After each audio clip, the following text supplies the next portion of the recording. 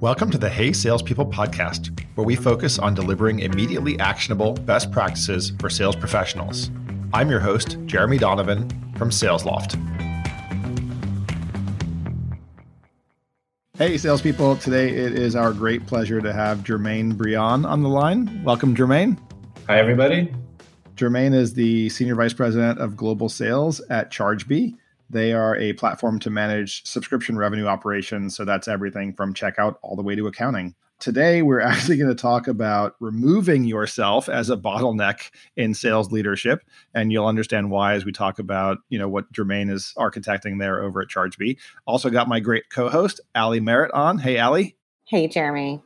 All right. So Ali and we want to get to know you a little bit more, Jermaine, and we'd love to understand how you stay smart about sales, about leadership, about the industry that you work in. How do you keep the saw sharp? I'm definitely an avid podcast listener. Also, I believe that sales is not just about sales tactics, but about people. And so anything that's about sort of psychology and podcasts relating to the way that we react and behavior, I think is really important. Blogs, LinkedIn, and Twitter is probably the source that filters for me because there's just so much information out there on sales. But it's also one of my favorite interview questions when I'm recruiting reps is how they learn and their framework for learning. I think that the answer that is, I learn from the people around me is a good answer, but it's not a great answer. I think that as a species, humans have this distinction from other animals that we're able to transmit knowledge through space and time. And that's one of the things that differentiates us. And therefore, you should take advantage of the wealth of knowledge that exists out there online in books. And, we're not really reinventing the wheel in sales. So there's some tactical changes, but overall, there's a consistent corpus of best practices that exist. I love interview questions.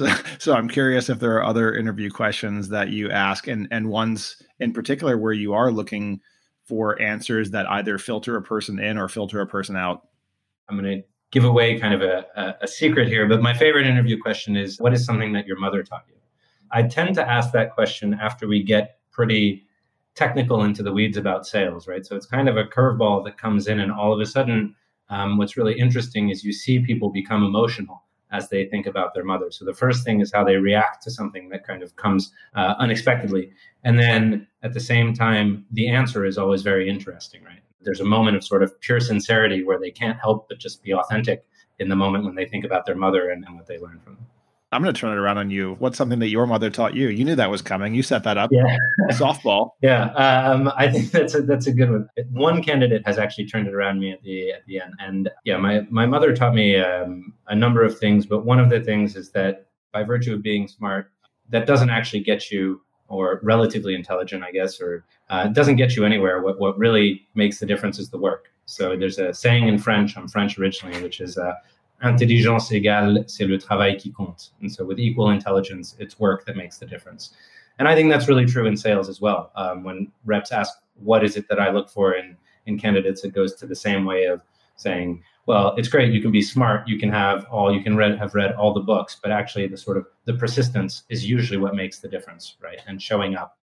You mentioned learning from others, learning from those around you. You also mentioned on your LinkedIn that in your first 4 years at Chargebee as VP of Sales, you learned a ton by making a number of mistakes. Like that's actually in your job description, which I love. So are there any learnings from those mistakes that specifically would help out our listeners? Yeah, I think one of the big mistakes we made is that when I joined, we were growing, let's say, relatively slowly. And then we changed a couple things up, focused our product on a certain segment, and we started growing very quickly. And so we had to draw out a board plan for the following year that was pretty ambitious and continuing our 100% year-on-year growth plan. And what I got caught on that I didn't anticipate was the mistake was building up capacity to meet that plan, right? And I underestimated the hiring time and the ramp time that it takes to build in that capacity where people are actually performing and firing. So we actually missed a quarter. Everybody was up at quota, but we just didn't have enough capacity built into the team. The next year, I didn't make the same mistake twice, but then the problem shifts, right? Now you've got capacity, and then you need to make sure that your pipeline coverage is big enough to cover your capacity. Those two mistakes are really about thinking about the secondary effects. As you solve one problem, you create another one. The pipeline coverage one. So how did you go about solving that? Because that could be a demand issue, right? Yeah, correct. And our business was primarily driven at the time by inbound, right? So it's a demand gen and a marketing coordination issue. Unfortunately, a quarter out to the quarter where we didn't have enough pipeline, I put a lot of pressure on our marketing team, and they're really talented individuals who were able to drive up those inbound leads, but realizing that we wouldn't have the pipeline necessary to meet our targets. The other challenge, though, as you're growing, is that your sales team is going to become more and more specialized. We have 3 segments that we sell to, and obviously territorialized. So we have 3 territories that we have globally. And so your marketing team, if you're looking at this demand gen, needs to also make sure that they're creating demand in the right segment and in the right territory. And at one point, I remember ended up being a funny discussion with our head of marketing, who said, well, if I create a bunch of demand in North America, but you have capacity in Europe, can't you just reallocate the reps in Europe? And I said, if you buy us a jet, I've got no problem. This was pre-COVID, so we were still able to travel. So it's making sure that pipeline is there in the right segments and in the right territories. You actually mentioned something that comes up a lot, which is sort of a gap between sales and marketing, right? And fully understanding what the other side is working through and doing on a day-to-day basis. How do you get those two sides aligned? I think the easiest way to do it is to start with definitions, right? So what do we mean by an MQL? What do we mean by an SQL? And to make sure, first of all, we're talking the same language and we mean the same things. And then the second thing is to agree, and this is related, but on the report. What report defines pipeline? Which is the report in the CRM that we look at that is the source of truth that we can all agree on. And at that point, you've created kind of 2 objective measures on which it's much easier to have a conversation because we're talking about the same things.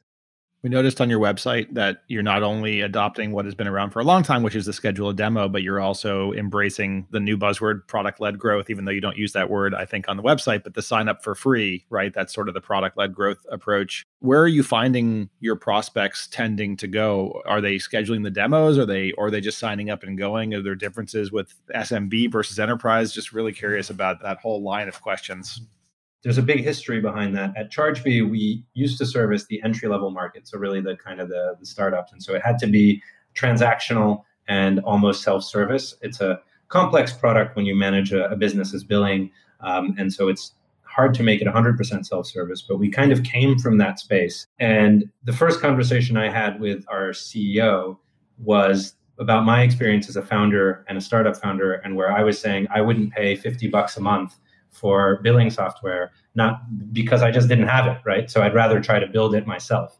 And so the idea was, how do we make it a freemium model that makes it a no-brainer for people who are just really kicking off their businesses?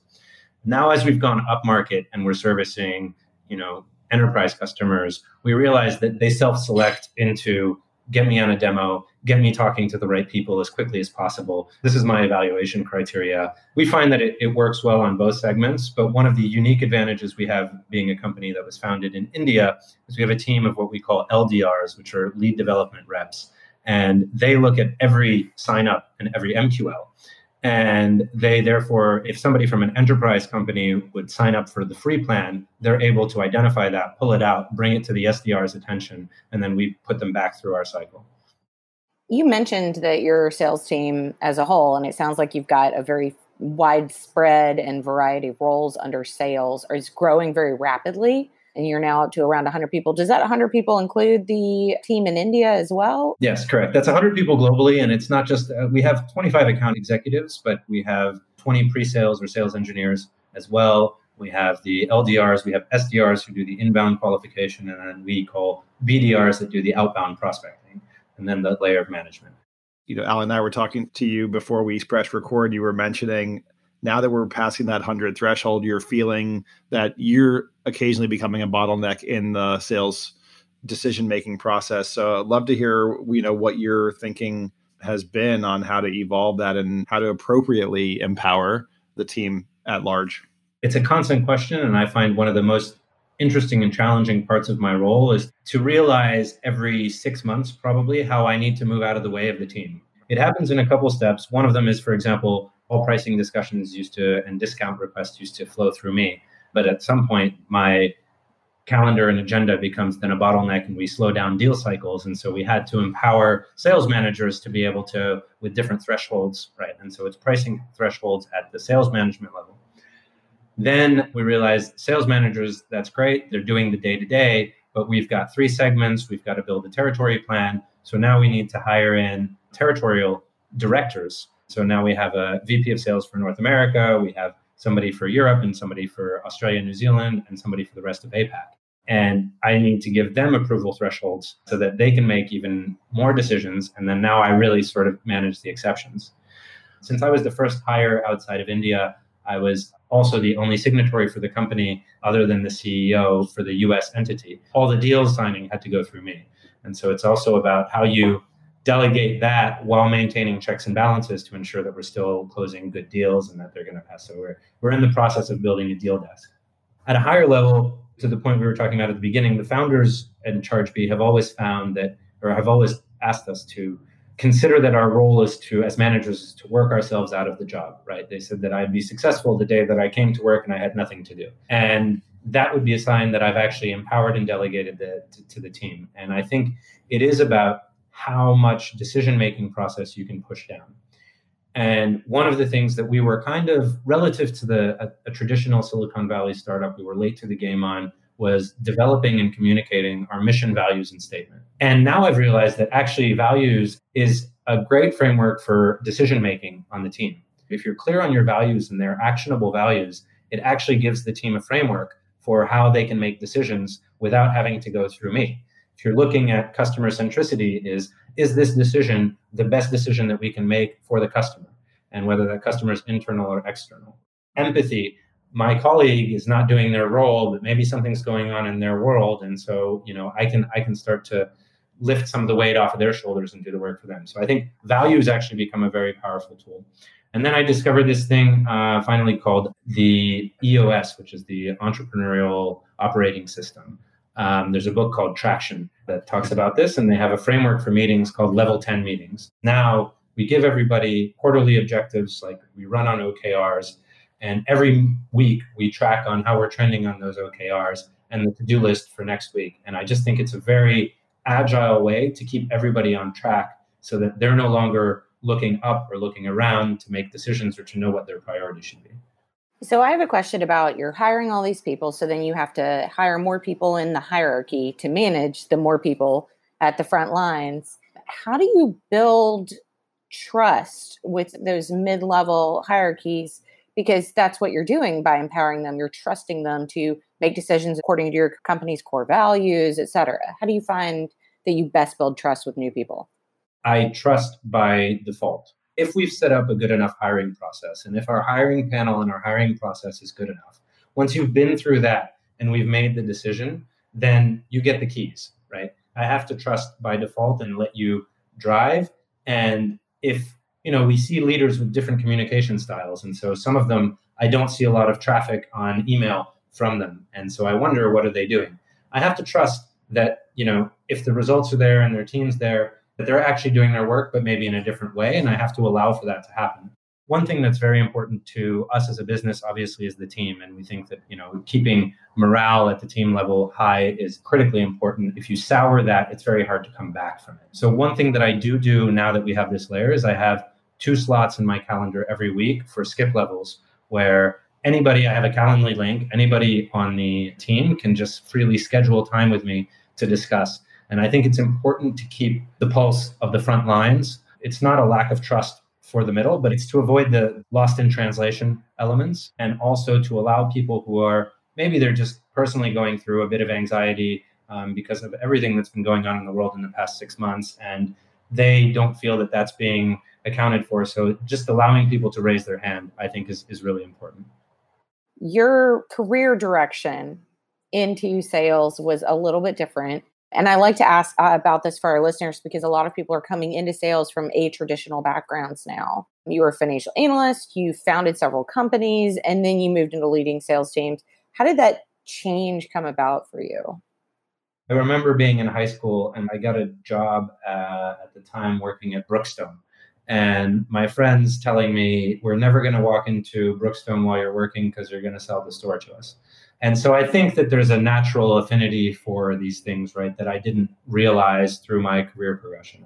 The financial analyst part was probably the one that was furthest from my personality because you're really not talking to anybody. It's just spreadsheets, but it was a great training ground.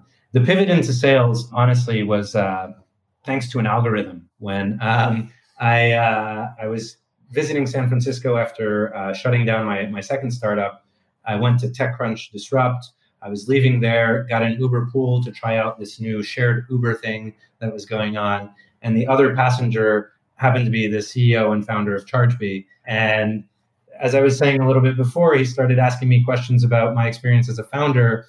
And then we had coffee the next day and then lunch. And he said, we'd like somebody, to head up sales. At the time, I will admit, I did not know what SaaS meant. I did not know anything about, really the details of billing. And I took this more or less opportunistically as it's quite an interesting job. And we'll see, it's an Indian company. I like the fact that, I'm the first boots on the ground over here. And then sort of I fell in love with the space and I realized, that we power tons of different businesses. We talk to a bunch of different people.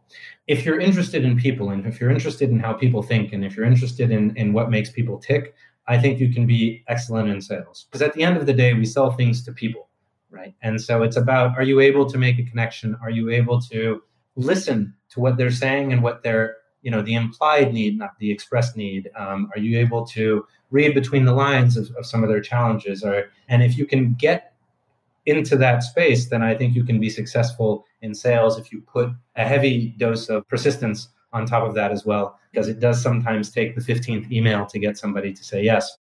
Well, it's incredible that ChargeBee continues to grow so rapidly. If people are interested in career opportunities at ChargeBee, to learn more about ChargeBee, to use that for their subscription management or to get in touch with you, what are the best ways to do that?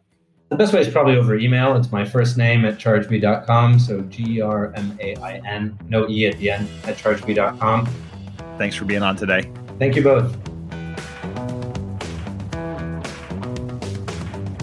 Hey Salespeople is a production made in partnership with Frequency Media. I'm your host, Jeremy Donovan. Paige McCauley is our producer. The podcast is available on Apple Podcasts, Spotify, and wherever else podcasts are found. Thanks for listening to the Hey Salespeople podcast.